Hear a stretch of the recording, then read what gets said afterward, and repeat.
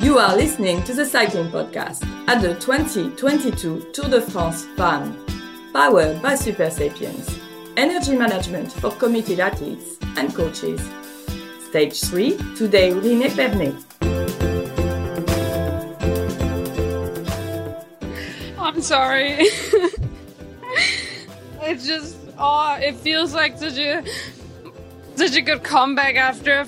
I have to say it was a day yesterday, and losing Marta and crashing and have to come back and then but I just loved how the team kept the fighting spirit, and we knew that today was a super good day, and if I had the legs, then I could try and go for the win and to actually do it and be a Tour de France stage winner.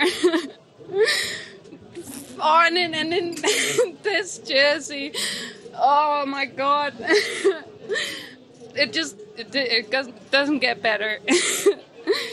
Yeah. Can you explain your sprints? How strong were you to beat Marianne Vos? I don't think I realized it yet.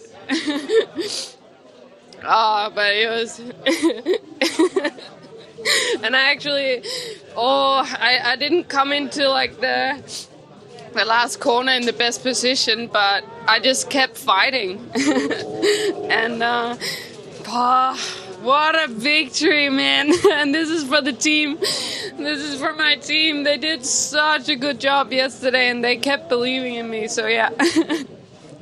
I love you guys. What a win on what a year for Denmark. Yeah, what a year for Denmark. Huge congrats. Thank you. Thank you. Well, you just heard a rather breathless, tearful, slightly sweary interview there from Cecilie Uttrup-Ludwig. Of course, the winner of Stage 3 of the Tour de France Femmes here in Épernay. And I should say, it's rather lovely being in Épernay. I'm joined by Anne-Marie Rook, again, and a new butchering every day. Hello, Rook. That was actually really good. Oh, great. I'm getting better. How are you enjoying being here in Épernay? I like it. The champagne is good.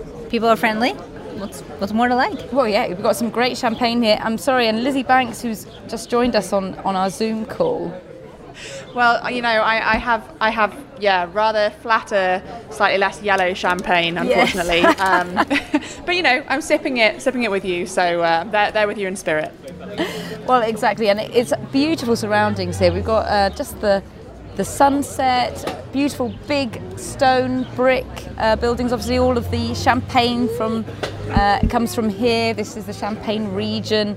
Rather grand buildings that all the champagne producers come from. I can actually hear the champagne already hitting my what I'm trying to say already, which is not a good sign.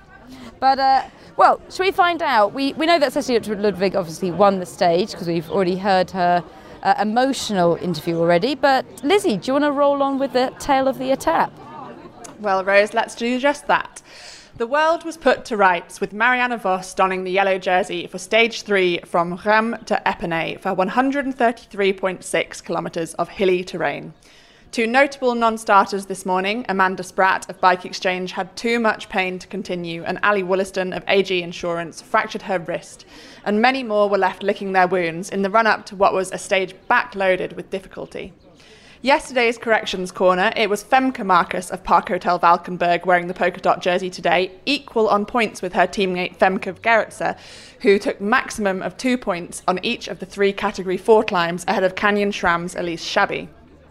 A cagey peloton kept it tight until the first serious attack of the day from Elena Amialusik at 45 kilometres to go.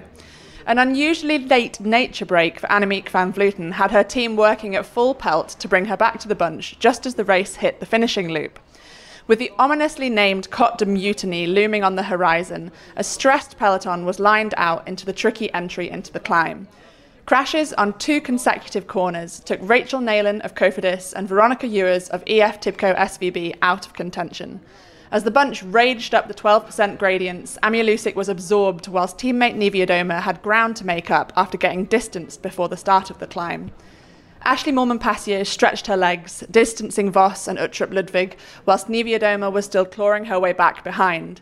Having made the front split and critically distancing Vos, Vollering and Lippert hit the deck on a fast left-hander. Sylvia Persico, also in front, was now the virtual yellow jersey and was riding out of her skin to drive the group to the line. Behind, the chase was on. Uttrup Ludwig, Vos, Niewiadoma, Faulkner, Labou, Vollering hanging just 10 seconds behind the leaders at 8 kilometres to go. The call from the radio of SD Works for Moolman-Pasio not to ride brought the two groups back together within touching distance of the first bonus climb of the race. 3, 2 and 1 seconds were available atop the Mont Benon, but it was the back of the group where the real action was happening. An out-of-sorts Annemiek van Vleuten couldn't follow the pace and was 17 seconds down at the top of the climb. A monster ride from van Vleuten brought her back to the group just as they hit the Flamme Rouge, with Vollering leading out on the front. With 300 metres to go on the steep kick to the line, Niewiadoma launched early, Vos and Moolman-Pasio glued to her wheel. Just as it looked set as a stage win for Vos, Uttrup Ludwig catapulted herself around the trio with 100 metres to go, flying past the yellow jersey and posting up with bike lengths to spare. From desperation to elation, the Danish champion flipped the fortunes of FDJ on yet another spectacular day at the Tour de France Femmes. Vos and Moolman-Pasio crossed the line in second and third, with Vos retaining yellow, adding 6 bonus seconds to her overall lead. The white jersey passed to Julie de Wilde of Plantapura, Femke Hertzer secured the polka dot jersey, and Canyon SRAM retained their lead in the team competition, heading into what promises to be another thrilling stage tomorrow from Troyes to Bar-sur-Aube. The cycling podcast at the 2022 Tour de France Femmes, powered by Super Sapiens. Energy management for committed athletes and coaches. Still guessing on fueling? Not sure what or when to eat and drink on rides that matter? Never again. Optimize your fueling strategy with real-time glucose data, actionable insights, and personalized analytics. We're here to help you achieve your performance goals. Go to supersapiens.com for more on how to track your energy levels and fuel for success. Thank you very much to Super Sapiens, title sponsors of the Cycling Podcast. Now, you'll have heard during our Tour de France coverage that they have their own podcast too. That's called the Super Sapiens Podcast, and that is presented by Xylon Van Eyck and Dr. David Lippman. Now, remember, in the middle week, we heard some clips from Ashley Moolman-Pasio, who, of course, came third on today's stage at the Tour de France Femmes. But they also have another episode that we're going to hear from where they spoke to Rachel Neylan, who is riding for Cofidis here at the Tour de France Femmes as well. So let's have a listen. When you have a really, really high density of intensity and you want to put out a lot of high intensity efforts, then really focusing on the high carb fuel, starting to fuel earlier, and definitely having a high carb breakfast before the session. I've had a lot of learnings from Super Sapiens. It's been a fantastic journey so far, but I think that's probably the holy grail, is just understanding and having a grasp on how much you need to fuel. Like, you think, oh yeah, I'm fueling high, but it's not until you see the impact of that on your glucose score that it really hits home, and that you can make those habitual changes. Find out more about Super Sapiens' system of continuous glucose monitoring, which can help tailor your fueling and training for success.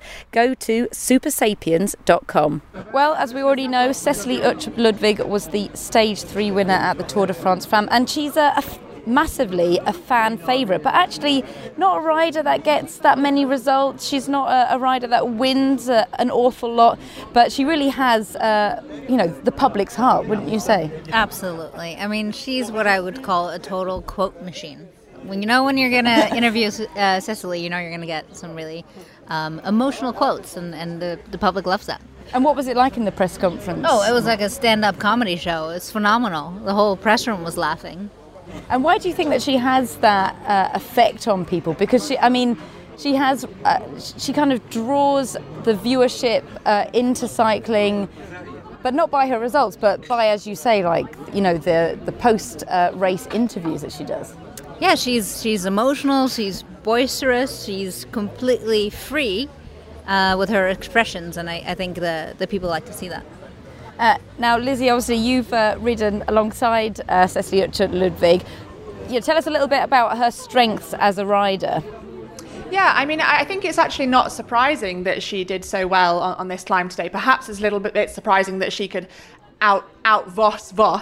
But as we saw in Po back in 2019, it was quite a similar finish. It was a really punchy climb, but then with a little flatter bit afterwards. And she was third there in a really phenomenal finish. And again, at the Giro dell'Emilia, which she won in 2020, that was a steep climb, but the way you win it is by having a really, really sharp kick.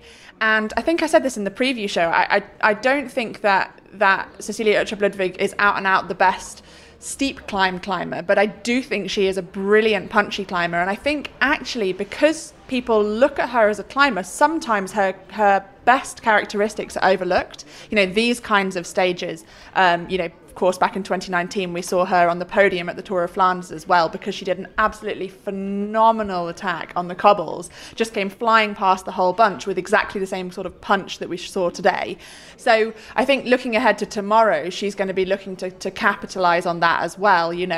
It's a very kind of Strade Bianche type race, a race that's going to require punchy efforts, and that's exactly what suits her down to the ground. But I mean, we don't normally consider the kind of punchy riders to be GC contenders, do we? So, do you think it's in a way a little mistake for her to be going for the GC, or do you think that she has the calibre in the high mountains anyway? I don't know. I mean, I don't think it's a mistake, especially not now that Marta Cavalli is out of the picture, of course. It's a shame that Grace Brown lost so much time, because I actually think that although people don't look at Grace Brown and see her as a climber, she can climb phenomenally. She is definitely the best card that they have to play in the GC, so they will protect her and try to stop her losing time, and of course try to go for more stage wins. She's got a good chance, and she's got a good chance of getting on the podium. We saw, we'll talk about later how Annemiek was out of sorts, and you just don't know what's going to happen. Tomorrow you could have the three top favourites for the GC losing 5-10 minutes. We just don't know. So you've always got to keep. You've got to keep yourself up there. You've got to keep keeping within the time whenever you can, and just keeping the options open. And Rook, you mentioned there, Lizzie, of course, about Marta Cavalli crashing out yesterday, and that kind of changing, I guess, FDJ's dynamic. But FDJ, they had a really bad day yesterday. How much of this is a vindication for them? Oh, it's a complete vindication for them. Scylla was saying that, that this win was for her, but mostly for the team, and that she just wanted to show that, we fight back. And the whole team rallied behind her. They allowed a little bit of downtime last night. They're like, okay, this happened to us. Like, how do we feel about it? And then they rallied together and tackled today like a brand new day, and to great success. And obviously that's a huge thing, Lizzie, as a pro rider yourself. How big is that to have the morale of a win, especially when you've had such bad luck so far in a race? It's just the most important thing, I think. When there's a bad dynamic in the team, when there's a bad feeling, it brings everybody down, and these races are exhausting. We've seen how so far these three stages have just been absolutely full gas. It's not like your average stage race, and again tomorrow it's going to be the same. I don't think that the GC riders are going to get any respite until stage 5 or 6, so it will be 4 full gas, almost like one-day stage races back to back, and that's exhausting. Plus you've got the transfers and all the other things that you've got to do around that. So then if you've got that positive mentality within the team, it just lifts everybody up, and it gives you that extra bit of energy that you really need to keep going. And it is such a mental game. At the end of the day, all of these riders, they're so close physiologically. Like, really everybody is just absolutely on a par. But if you've just got that 1% extra mental strength, or 5% if you've just had a stage win, that's an absolute game changer. I have to say, I was so impressed in the way that Cecilia Uttrup Ludwig went about that win. I mean, we were together, weren't we, at the finish, Rook? And I felt sure that it would be a day for Marianne Vos. I mean, she seemed to be coming up so fast. I mean, how impressive did you feel that Cecilia Uttrup Ludwig's performance was to get this win today? I mean, to be honest, I didn't even think she was in the running. She came out of nowhere, and suddenly, you see this red blur come by, and you're like, oh, I forgot she was in the mix. She stayed hidden so well, and just when the way she came over the top, I mean, Yeah, she was deserved winner today, and the finishing climb was actually a lot steeper than it may have looked on TV. I myself rode it this morning on my Brompton, and I was surprised how everything's steep on a Brompton, though. absolutely. But yeah, when I saw it, I knew immediately this may not be a Marianne Vos win. I actually thought maybe Longo Borghini is more up her alley, and I think it's my bad for not counting on Ludwig to take the win. Do you think that's a little bit because she doesn't win an awful lot? Does that buy into that you're not looking to her for the win because she doesn't win an awful lot? Yeah, that's definitely a factor for sure. Yeah, because we're talking about her last win was actually at Vuelta a Burgos last year at Stage 3. That's her only other Women's World Tour win to date. What do you think is the difference, Lizzie? Between, because you say everyone's very close physiologically. What is the difference between getting a lot of podiums, a lot of top fives that Cecilia Ludwig normally gets, to getting the win? Yeah, it's a couple of things. It's about having that finishing blow, isn't it? And that's what Marianne Vos has in spades. She always has that finishing blow to really kind of that knockout punch. And it's also about having the team around you. And FDJ have just grown in strength very steadily from what they were, 5 years ago. And each year they've added more and more strength. And so she has the people to protect her earlier in the race. And those bits of the race that you don't see, the bits where the teammates are 20 minutes down and maybe you look at the race and you say, well, what did they add to it? But actually they were critical because they were the people going back for bottles. They were the people getting the ice, keeping her hydrated, keeping her fed, keeping her out of the wind, keeping her safe. And every single time you save that tiny bit of energy, it all adds up to the finish. And Marianne Vos, she will have her teammates around her always, of course. She's so savvy at saving energy. And now Cecilia Ludwig, she has those teammates, she has that team to help her. And now she's got this confidence from the win. I wouldn't be surprised if we see either another win or more podium placings from her, because I just think that the confidence from believing that you can do it enables you to do it again. And perhaps that confidence came from her winning the Danish national jersey just a few weeks ago. But it was interesting how she came in, because like you said, Rook, she was out of the helicopter shot. You couldn't see her. But actually what was so interesting is because Niewiadoma, she started sprinting at 300 meters to go, which on a steep uphill is a long, long way. She drew out Vos and Montpassio. They were right on her wheel, but they had to put that really sharp effort in right at the bottom and then stay with her. So they used their one killer punch right at the bottom of the climb. Uttrup Ludwig didn't really have a choice but to stay where she was, because she was kind of almost boxed in a little bit further back, and so she had to go at her own pace to claw her way back until she then unleashed her killer blow. It's like she lit the fuse on a cannonball and then just exploded straight out of it for the win. And Vos and Montpassio just couldn't respond. Now, you talked there, Lizzie, about the team, FDJ. So shall we hear now actually from Cedric Batt, who's the DS at FDJ, and also Grace Brown, who's one of the key teammates at FDJ as well. What was the feeling like in the team this morning before the stage? Were you all very motivated to go out there and turn things around? Yes, of course. Before the stage we have a good feeling. After the crash we have a question with the shape of seal, with the body, because it's not easy when you crash, but it's a good day now, and it's amazing. Everyone was so happy to see Cecily win today. Why was everyone so happy for her? What does she like to work with? The other girls are happy because Cecily is a very strong leader, good leader, and the girls don't hesitate to work for Cecily. It's normal, and so we are happy when the leader wins, and today it's perfect. How satisfying is this as a win for Cecily when she's been so close so many times? Yes, of course the gap is important after the stage of yesterday, but step by step we can take a time, and the GC is not finished. For win it may be difficult, but for the podium, sure, it's possible. So day after day we can win a lot of time. And how does this rank among Cecily's wins? I mean, this has got to be the biggest win of her career.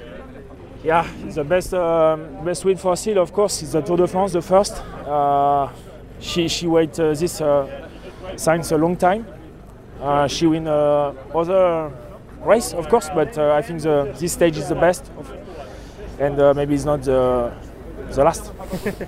Yesterday was, I think everyone knows that it was a really bad day for the team, but we saw today as an opportunity to turn things around and fight back and show our strength, and I think we nailed it, really. No better way to do that than winning the race. What was the feeling this morning within the team? Was it one of motivation? What was the vibe? Yeah, we sort of let ourselves have yesterday after the race to commiserate, and then today, yeah, I could feel a shift in the mood, and we were all really motivated to have a strong day on the bike, and we knew that it was a stage that we could do well on, particularly for Cecily on that finish, and she proved that we were right. We saw you like whooping as you were coming down the hill. You're so happy for her. Why? Like, what is it a bit about Cecily as a rider that makes you all feel so happy when she wins?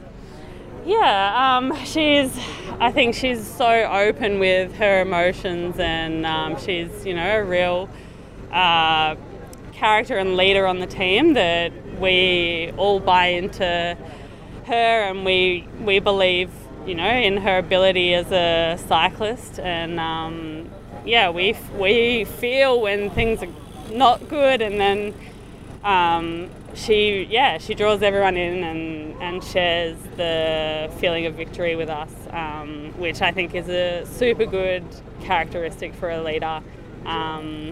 Because now the whole team feels like we've won. What was Cecily's mood yesterday after the stage?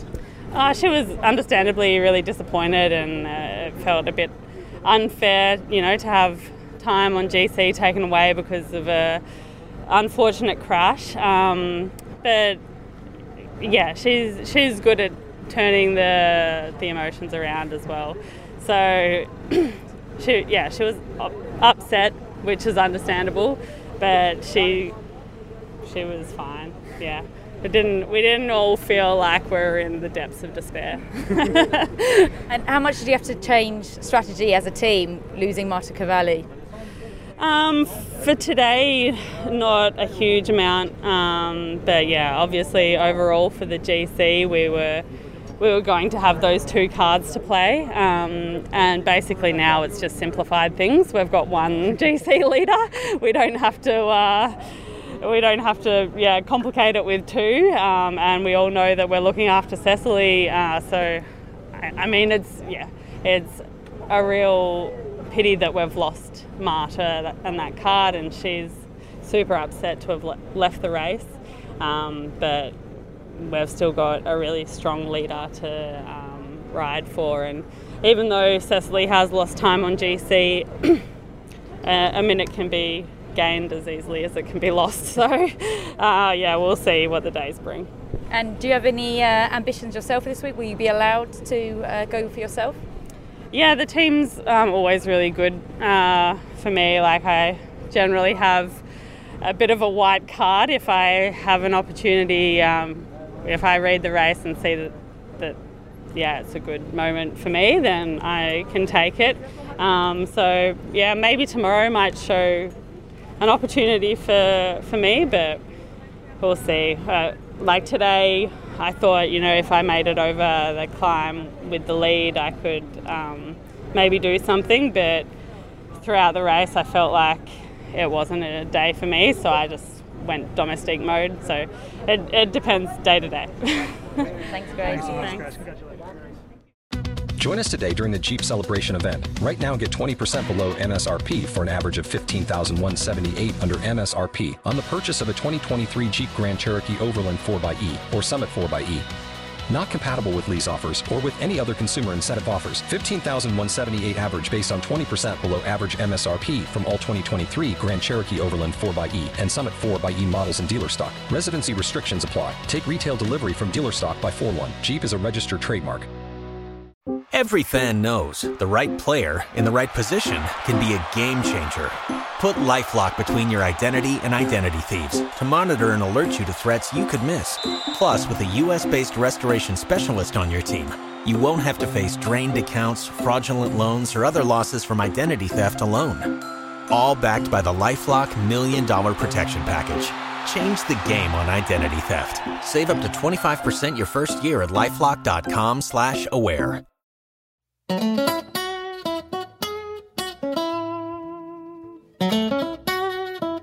We start the stage 3 in Reims, and it's a very important place for women's cycling, actually, Reims, because in 1958, on Reims racetrack, the first women's world cycling title was awarded to Luxembourg's Elsie Jacobs. That's the first ever women's cycling world championship took place in Reims in 1958. So obviously an important place in the history of women's cycling. It is also an important stronghold of women's cycling because it's also the homeland of Pauline Ferrand-Prévot, who was actually the first woman to win the world championships in 3 different categories of women's cycling: mountain bike, the road race, and track. Of course, where Reims is known above all for its cathedral, that's obviously on the UNESCO World Heritage list. Is one of the major cathedrals in France. And of course, Reims is also the capital of Champagne. And that's in Reims. And this stage is all going to be about Champagne. I mean, Champagne is a region in the first place. And Épernay, which is going to be the finish of the town, is also one of the most important Champagne towns in terms of all the Champagne houses, having their headquarters there. So throughout today's stage, the riders will be riding along vineyards, seeing in the distance little houses and, very posh little castles with the name of, very famous vineyards and champagne houses. So, well, obviously, I'm sure that on the finish line, the winner will celebrate by, opening a fine bottle of champagne. The funny thing about champagne is the most famous, fizzy wine on the planet. But it actually, if the history is right, the man who imported the process of making champagne, or putting bubbles in white wine, it actually comes from Limoux. Limoux is also known for a fizzy wine called Blanquette de Limoux, and Limoux had a monastery, and still has a monastery there, where a monk named Dom Pérignon spent a little bit of time there, and he discovered that strange white wine, Chardonnay mostly, that the monks there, put bubbles in, and so he learned from those other monks in Limoux how you make, wine, fizzy, and he took this knowledge and this know-how to Reims and the Reims and the Champagne region, and made this part of France famous worldwide for its wine. You finish in Épernay. Épernay is really the Finnish town. I mean, the men's Tour de France, the Tour de France Homme, has been there a couple of times. The last time in 2019 when Julien Alaphilippe won a stage there. And well, the cycling podcast has great memories of Épernay because we were lucky at the time when the Tour de France went there to be invited by Laurent Perrier to taste champagne on the house in the vineyards, and were invited to a dinner. I'm sure there was, at the time, we recorded an episode of Friends of the Podcast about it. So great memories in Épernay. Actually, if you go to Épernay, it's also, you have to go to Avenue de Champagne, which is the main street, the main road, the main avenue, as the name implies, in Épernay. And it's supposed to be, it's been described by some as the richest avenue in the world, because Épernay's most famous, street is home to 10 of the greatest champagne houses, de Castellane, Moët-Chandon, Mercier, Perrier Jouet, Demoiselle, Comtesse Laframboise, Esterlin, Devenoche, Paul Roger, and all these houses have superb Renaissance or classical style buildings, but the richness, the wealth of the place in the cellars is underground, and apparently there are over 200 million bottles of champagne in the private cellars of these houses. So you imagine, given the price of champagne, how much money, how much wealth lies in the underground of Avenue de Champagne in Épernay. Well, that's it for today. I think I'm going to serve myself a little cup of champagne to celebrate, as I hope the riders will do. Well, let's talk tomorrow, Rose. Well, thank you very much to Francois Thomazeau for giving us another little French flavour of being here in Champagne country. Who knew that it was monks that started it all off? How are you enjoying your glass of champagne there, Brooke? I'm enjoying it very much. Thank you, monks. Yeah, thank you to the monks for sponsoring the cycling podcast. No, thank you very not thank you to the monks. Well, thank you to the monks for this excellent glass of champagne. I'm enjoying it far too much, as you can probably hear. But I'll be taking over the hosting of the podcast from right now. Little secret is that they had champagne in the press room as well, so we may have gotten a little head start. Still haven't got a proper press buffet, though, have we? No, we're still starving, but at least there's alcohol now. So yeah, which is worse, isn't it? It totally is. So a little bit more proofreading, a little bit more sub-editing might be needed to happen on this particular stage. But should we ever take a little look at the GC standings? Because that's kind of been we haven't mentioned that at all. And Marianne Vos is still in her yellow jersey, in her rightful place, shall we say.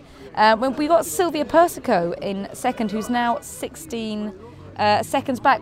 Lizzie, what do you know about Sylvia Persico? I know you mentioned her yesterday, saying that she was just on the cusp of having a big breakthrough. But what do we know about her? Yeah, absolutely. And I almost wondered if today, watching the coverage, if today would be that day when she was in virtual yellow by about 10 seconds, because she had 20 seconds on the group of Vos, and they were absolutely hammering it at the front.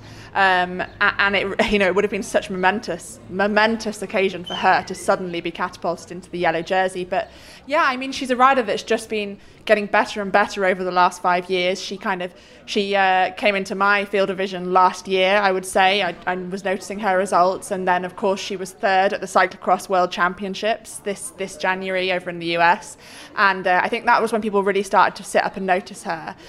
She had a really good performance in the Giro this year, and so far her performance in the Tour has been absolutely phenomenal. But I mean, she's from Valcar Travel and Service, which is a criminally underrated team, I think, often kind of overlooked, but, they were the birthplace of Elisa Balsamo, amazing sprinter Chiara Consoni. They've curated this talent in Sylvia Persico, and they're such a good development team.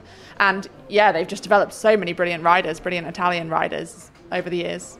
Now, what we know about Valcar, normally I always think of them as a sprinting team. They normally develop all of the best Italian sprinters, like you said there, Lizzie, Elisa Balsamo being one of them. But they're very much resolutely a development team.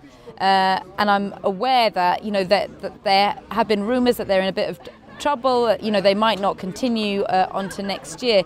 I mean, that's kind of a problem for cycling, isn't it? If it can't support its development teams and development riders. Yeah, it absolutely is. I mean, this is a perfect example of a kind of like a very much underrated and a quiet team. But it's a very important feeder team. It feeds talent into the higher ranks of the World Tour, and I think these teams, continental teams, they're absolutely crucial for the growth of the sport. And I really wish that sponsors would see the value that they bring to the sport.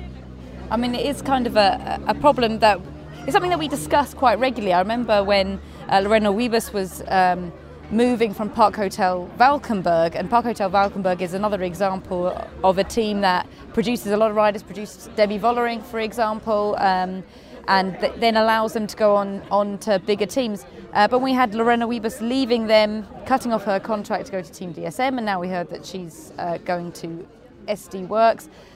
What could cycling do to support these kind of development teams? I mean, critically, they need funding, right? And what the nice thing is about a development team is that you can often come as a sponsor. You can come in at perhaps a lower rate or a lower cost than you could with SD Works or something like that.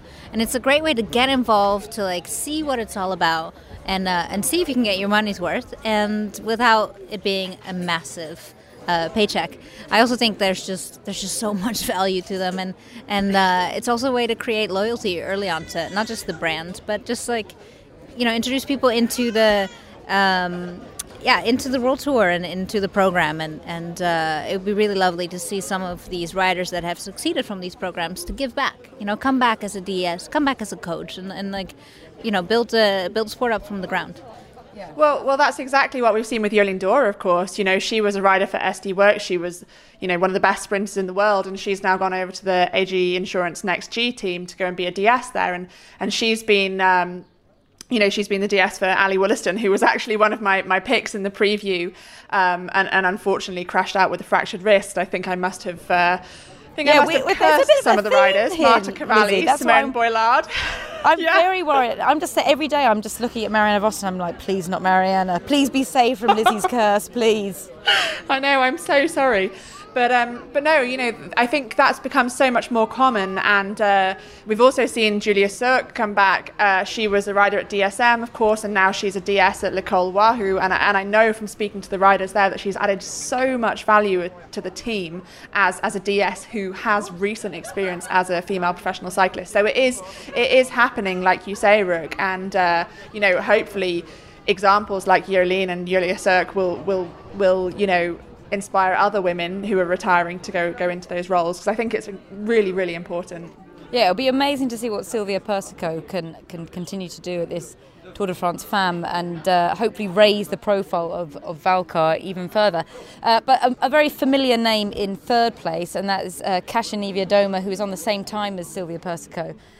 In fact, but something that I think was missed by the TV cameras was that Kasia actually, despite coming in and sixth, she actually crashed, Lizzie, didn't she? Not that far from the finish. Yeah, so she was having an interview after the finish, and she said, well, I had a crash, but it wasn't seen because there was so much chaos going on in the run into the Côte de Mutiny, and there were two crashes that were kind of caught by the helicopter cam, but the focus was on the front of the bunch, and you could see that she wasn't there. She was there was the front bunch, a gap, another group, and then a gap to her group. But I think we're going to hear from Elise Chabet now to tell us what happened out on the road. We wanted to have an aggressive race, and that's what we had. It was quite hard from the beginning, and we were present pretty much all the time, and unfortunately Kasia crashed just before the biggest climb, and I was not sure if I had to wait for her or not, and I waited a bit, and then Tiff also gave her a bike, and then she could jump back on the group. I couldn't, unfortunately, to help her, but she was super strong to go back. She did a huge effort for that, and at the end she missed a bit for the victory, but I think we have to keep the positive, and just to remember that she did a huge effort to come back, and we saved the time for the GC, so it's really nice. And tomorrow I think is another aggressive stage, and we will really go for it and see what's happening, we also try to enjoy as much as possible every stage, because the atmosphere is really, really amazing, and I think it's really cool to be here. So hope it's okay, and have a nice day. Ciao. Well, Niewiadoma did an amazing job to claw her way back to the front, and of course we saw her really fighting for those bonus seconds on the bonus climb, just 4K from the end of the race, and she took 2 seconds there. But I do wonder, Rose, if she went too deep on that climb, and that kind of took the edge off in the finish for her. Yeah, I did wonder. Well, Rook, you were with me when we were watching the bonus climb that comes just before the finish, and we were watching it, and Elisa Longo Borghini was going for it in Kasia Niewiadoma, and they seemed to be putting in a really hard effort for that. Then I said, how many bonus seconds is this? And someone said, oh, it's 10, 6 and 4. And I was like, okay, that makes sense. And then it turns out 3, 2 and 1 second. So if you came first, you got 3 seconds. Second, you came 2 seconds. Third, you got 1 second. To me, it didn't seem worth it to put in all of that effort. Rook, what was your view on it? Yeah, same thing. I mean, if it had been 10 seconds, absolutely, go for it. But especially knowing that these mountains are looming, a second, 2 seconds, it's just 3 seconds, it's just not worth it, I don't think. Especially given, like, what we saw with Niewiadoma. Like, you burn a match and then you can't deliver when it really matters. But I think with Niewiadoma, we saw Vos getting dropped on the Côte de Mutiny just before, and I think she would have probably been thinking, okay, not only if I go over this can I get bonus seconds on Persico and Vos, but if I can drop them both and go to the finish, then I'll take the yellow jersey. So, if it had all worked out and she'd have got the yellow jersey by 1 second, we'd have been saying, oh, isn't Niewiadoma a genius? And now we're saying, well, was it really, really worth it? So everything can change in a second's breath, but it did feel a little bit like she was going a bit too deep, and I could see Vos behind just kind of biding her time, thinking, no, I'm going to use this effort to the finish, and she nearly got it, but Ursula Ludwig just came around her at the end. I mean, I guess the difference between 3, 2 and 1 it's only 1 second each, but if you could get 3 seconds on a rival, then it might be worth the effort. If we consider that at the finish of the race, Ludwig got 2 seconds on the rest, and then a group then got 4 seconds advantage again on Mavi Garcia. So, I guess when you know that there's these huge mountains looming, then it all becomes a little trivial. If it was a race like the Women's Tour, for example, where often the whole GC comes down to a matter of a couple of seconds, then it seems it does seem more reasonable. But Niewiadoma did a fantastic job, as we said, of getting back and getting herself back into contention so soon after that crash. But what do we make of? You mentioned in the tail of the etape, Lizzie, about Annemiek van Vleuten, because obviously we always see her as totally indomitable, can't be beaten, Rook. But we saw a little sign of weakness, didn't we, today? Yeah, I mean, even after stage 2, everyone was like, we didn't see Annemiek today. Interesting. And then we're like, oh, she lost, just under a minute or 30 seconds or something. And it's no big deal. The mountains are coming, no big deal. Then today, we see her getting dropped, or at the very least getting distance. And that is something we don't see very often. We see a rise coming and Annemiek goes to the front and she's the one that's leading out the climb. And at that moment, I think most of us were like, oh, there must be something wrong with her. She's not looking well. She's not climbing the way she usually does. And of course, now we all know that she has a stomach bug and she's pushing through it. She's very confident that it's just one of those things that cures after a couple days. But I think for a few days there, we were all wondering what's happening with our outright favorite. Well, I mean, what's amazing is that despite having an ailment, that she can still perform to a level where she is still among the very, very top contenders. Although she lost 20 seconds today. Actually, on the stage. I was going to say, Rose, it was her teammate Emma Norsgaard's birthday today, and my husband went out for a ride in a Danish jersey donated to us by Emma Norsgaard today in celebration of Cecilia Uttrup Ludwig's stage win. And I messaged Emma saying happy birthday, and I said, Annemiek was just phenomenal to do that. And she said, yeah, she's made of something different. And that's her teammate. So she couldn't believe it either. So everybody thinks that Annemiek is just something else. And I think anybody who's had that kind of stomach bug where you just cannot stomach anything, and she clearly had to stop for a different kind of nature break today in a critical part of the race. She did indeed, yeah. Going through that and coming back to that front group, yes, she got just gapped a tiny bit, but she still got back to the front group and she lost 20 seconds, It's nothing. I think it's really phenomenal to have pushed through that, and it does sound like she's getting through it. She will pay the price for a few days, but if she can get through tomorrow, have a couple of quiet days on stage 5 and 6, just keep eating, keep topping up her energy levels, then I really hope we can see her as a contender on stage 7 and 8, because the race needs her. The race needs her in the race. Absolutely. And if this is her being so very sick. I mean, that should be a message for the rest of the peloton. Yeah, watch out. It's very ominous, isn't it? Well, let's hear from Annemiek van Vleuten now. Annemiek, you weren't feeling so good these past couple of days, I understand. Can you tell us about that? Yesterday I played quite some poker because no one asked me about it. Today it was quite obvious I could not play poker anymore because with the last two climbs it was quite obvious that I'm not the old one. Now I got sick 2 hours after the finish in the first stage. Like a stomach problem, and usually it comes fast, goes fast away. But yesterday I could not eat, could not drink.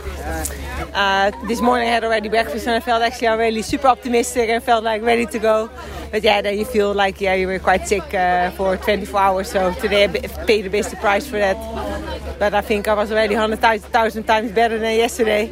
So yesterday I felt like super shit. So only to lose yesterday some a little bit of time was already was good. Okay, obviously tomorrow's quite a key stage with the gravel. What's your feeling ahead of that stage?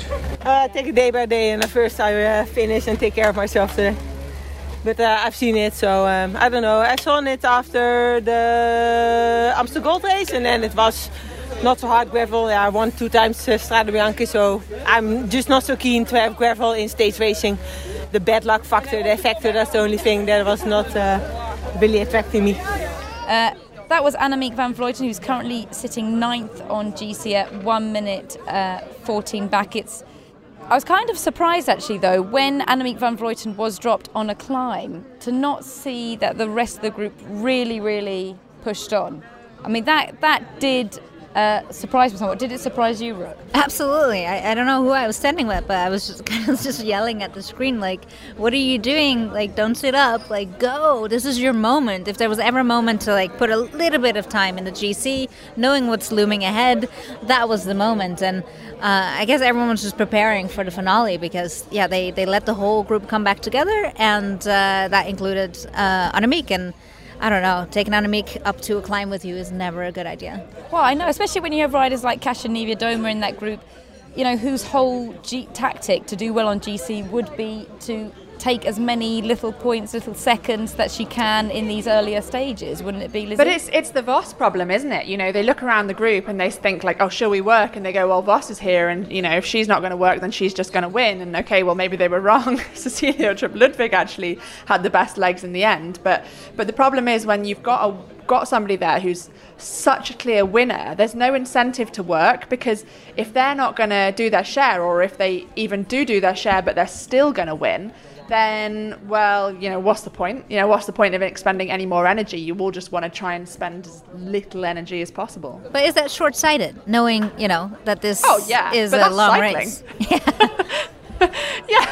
Yeah, but I mean, I don't know, when you've done 131 kilometers and you're pretty much going blind because of the effort, then you're pretty short-sighted. That's just how it is, I think sometimes from an onlooker's point of view, it's easy to forget how absolutely exhausted these riders are, that they, so much so that they're going cross-eyed, and it's so easy to sit watch and going, why aren't they doing this? Like, come on, get on with it. What are you doing? Push on. There's a reason I'm here and I'm not in someone else's ear. Well, one person who was pushing on was Demi Vollering, who is another of the GC favourites. She seemed to, when she came to the front of the group, she really pushed on, but then crashed on that corner, and Liane Lippert also crashed at the same time, just kind of slid out, managed to get back on her bike, managed to get back to that group phenomenally. But let's hear from Demi Vollering, who also adds a little interesting view on Annemiek van Vleuten. Our plan was to try something on that first climb in the lap, how we did it now, and then see how the situation was going on top. If Lotte was still there, then then we should go for Lotte in the final. If not, and we were at a small group, then we would ride to the finish for the GC, Ashley and me. So that was the plan, and I think in the end it was still good. It was just a bit disappointment that I crashed there. I mean, otherwise maybe if I didn't need to put so much energy in the chase, then maybe we could even do more today. We are now 3 days on the way on the Tour de France. it's a different race like all other races. We can conclude that after 3 days. Yes, it is every day full gas, and you can lose it every day. You can win it every day, so you cannot fall asleep in the races here. You need to stay really focused everywhere, from beginning to end. Did you feel like SD Works were the kind of motivating factor in that little group that you were leading? Did you feel like the other teams were as willing to pull as hard as SD Works at that point? I don't know. I mean, it was I was first chasing back, so then we were working all together. I mean, Kasia was also really motivated to come back, and when we come back, it felt a bit down the speed, but I think then on the climb, everybody was there again and really focused, and on the final again. One last thing, what did you think when Annemiek was dropped after the last climb? Did you see that actually? No, I heard it in my radio, so then I thought, okay, maybe because of the downhills, because we saw that in Giro also already, that she was not so good in the downhills and that she was really scared, so I thought maybe that's why she was dropped, but I don't know. Science in Sport is supporting the cycling podcast at the 2022 Tour de France Femmes. Science in Sport, fueled by science. Thank you very much to our sponsors, Science in Sport, for their ongoing support of the cycling podcast. Now, if you're looking for sports nutrition, whether that be for energy, hydration, recovery, or vitamins and supplements, then head to scienceinsport.com, and if you want 25% off your products there, and why the hell not, then don't forget to use the code SISCP25. Well, we're only 3 stages into the Tour de France Femmes, but it already feels like an elevated event, an event that's catching the attention of the public, the imagination of the public. And I think that was confirmed last night, wasn't it, when First Lady Jill Biden actually tweeted her support for the riders at the Tour de France Femmes, and she picked out Lily Williams, who rides for Human Powered Health. Let's hear from her. Lily, you got mentioned by First Lady Jill Biden yesterday on Twitter.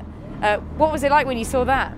It's pretty wild. It's nice to see that people who aren't in the general realm of cycling fans are paying attention to what's happening. And she actually mentioned you specifically by name. Have you come across the First Lady before? Have you met her at a reception? Or? No, I think it's just a testament to how well the team has shared our Human Powered Health mission prior to this event and gotten great exposure for us. And then, of course, being one of just a handful of Americans racing here, it's great to see that people in the U.S. are noticing. What have the other American riders said to you? Because you're not the only, as you said, definitely not the only American here.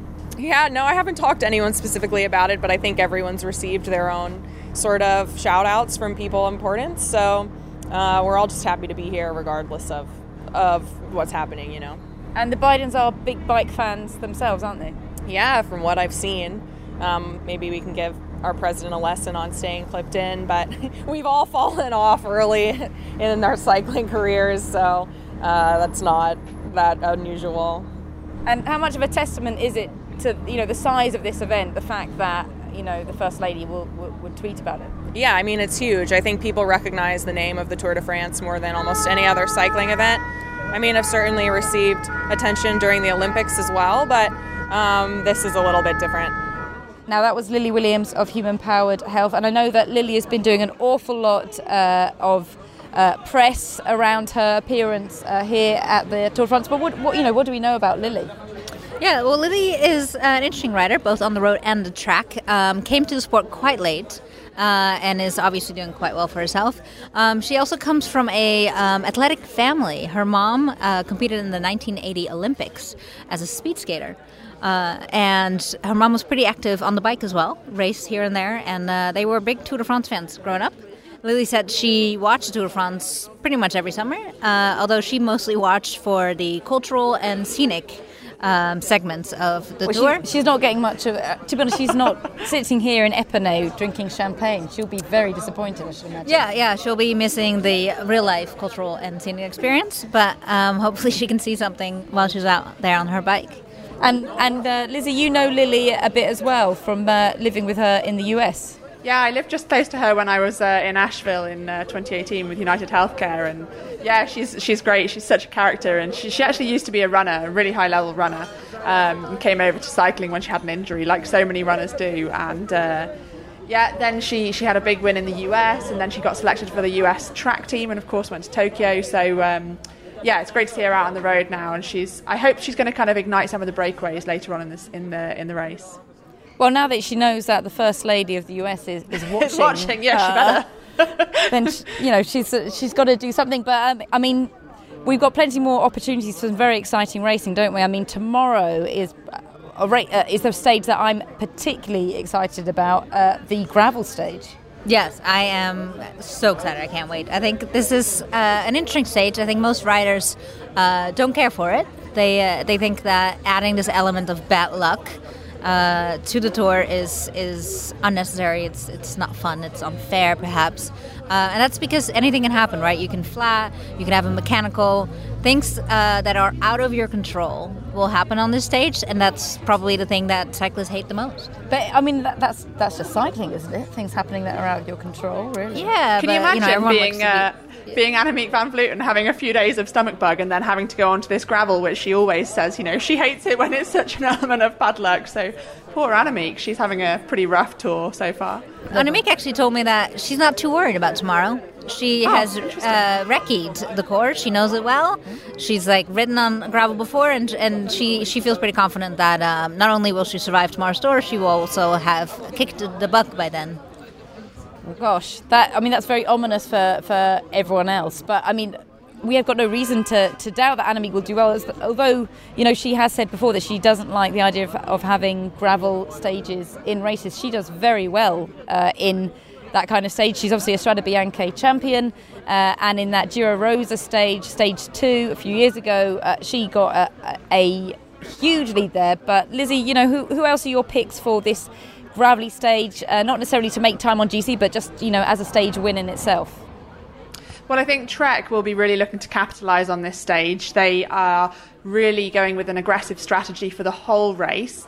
We've seen that already, and I really think we're going to see it again tomorrow. They've got a very strong team, with, of course, Audrey Cordon-Rago, Ellen van Dijk, Leah Thomas supporting Elisa Longo-Borghini, as well as world champion Elisa Balsamo, of course. And we've got nearly 13 kilometres of gravel tomorrow, with the last sector coming only 17 kilometres before the end. So that's going to be really, really critical, because if something happens in that sector, there is no time to rectify anything before the finish. And in addition to that, Rose, we've got this bonus climb, this 3-2-1 bonus climb at 9 kilometres to go. So we love the bonus climb, don't we? We do love the bonus climbs. And it's really spicy. You've got 1,500 metres of ascent in the race, and that's kind of backloaded as well. So we start off flat, and then it just gets harder and harder and harder. And I think, like you said, Rook, yesterday, you said we were going to see minutes difference today. And although we saw most of the protagonists at the front, the next group was minutes back, and I think it's going to be amplified tomorrow. Yeah, absolutely. I mean, tomorrow, I'm not hoping for the carnage that we saw in the men's Tour de France in Stage 5, but there's going to be some upsets, absolutely. God, it's all to play for still, isn't it? It's so exciting. Well, let me bid you adieu. Lizzie, thank you for your company. Au revoir, Rose. Au revoir, Rook. Au revoir. I'm sorry, Francois. Yeah, I tried to pronounce Ram, but I just couldn't do it. Thank you, Rook, who we should actually say, now that you do have a minor in French cinema, don't you? Yeah, that means I can't speak it, but I love watching French movies. So you should give us kind of a more abstract goodbye from you. There's no video to this, so you can't really see, the noir cinema. Oh, it's all going off. It's all going off here. And I'm very pleased to be able to leave our listeners with a Tour de Buffalo. It can't be said enough how much Richard Moore supported women's cycling, how much he really was a pioneer in the field of covering it, giving it the respect it deserved, and he would have absolutely loved to have been here, loved to have been around for this inaugural Tour de France Femmes. So I'm leaving you with him at La Course in 2018, which was really, kind of the race that set Cecilie Uttrup Ludwig on her trajectory as well. That was a huge battle between Anna van der Breggen and Annemiek van Vleuten. So let's leave you with that.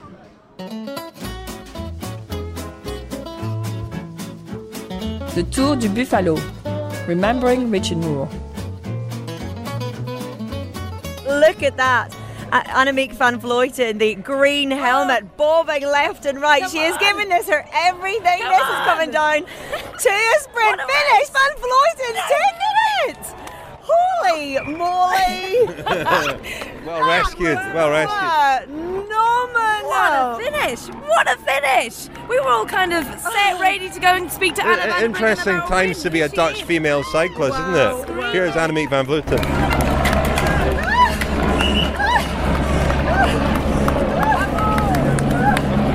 Might have caught a bit of Annemiek van Vleuten there. She's off to... I thought she was going to commiserate with Anna van der Breggen, but none of that. She's off. The Cycling Podcast was created in 2013 by Richard Moore, Daniel Friebe and Lionel Burney.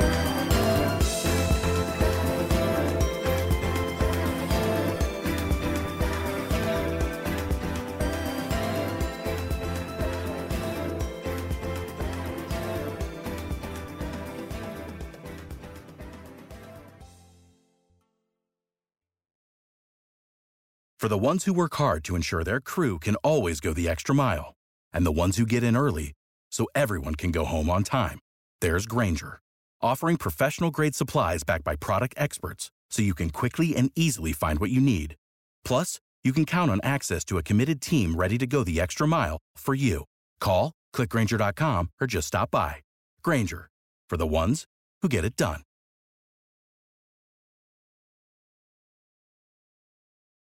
Join us today during the Jeep Celebration event. Right now, get 20% below MSRP for an average of $15,178 under MSRP on the purchase of a 2023 Jeep Grand Cherokee Overland 4xE or Summit 4xE. Not compatible with lease offers or with any other consumer incentive offers. $15,178 average based on 20% below average MSRP from all 2023 Grand Cherokee Overland 4xE and Summit 4xE models in dealer stock. Residency restrictions apply. Take retail delivery from dealer stock by 4/1. Jeep is a registered trademark. Every fan knows the right player in the right position can be a game changer.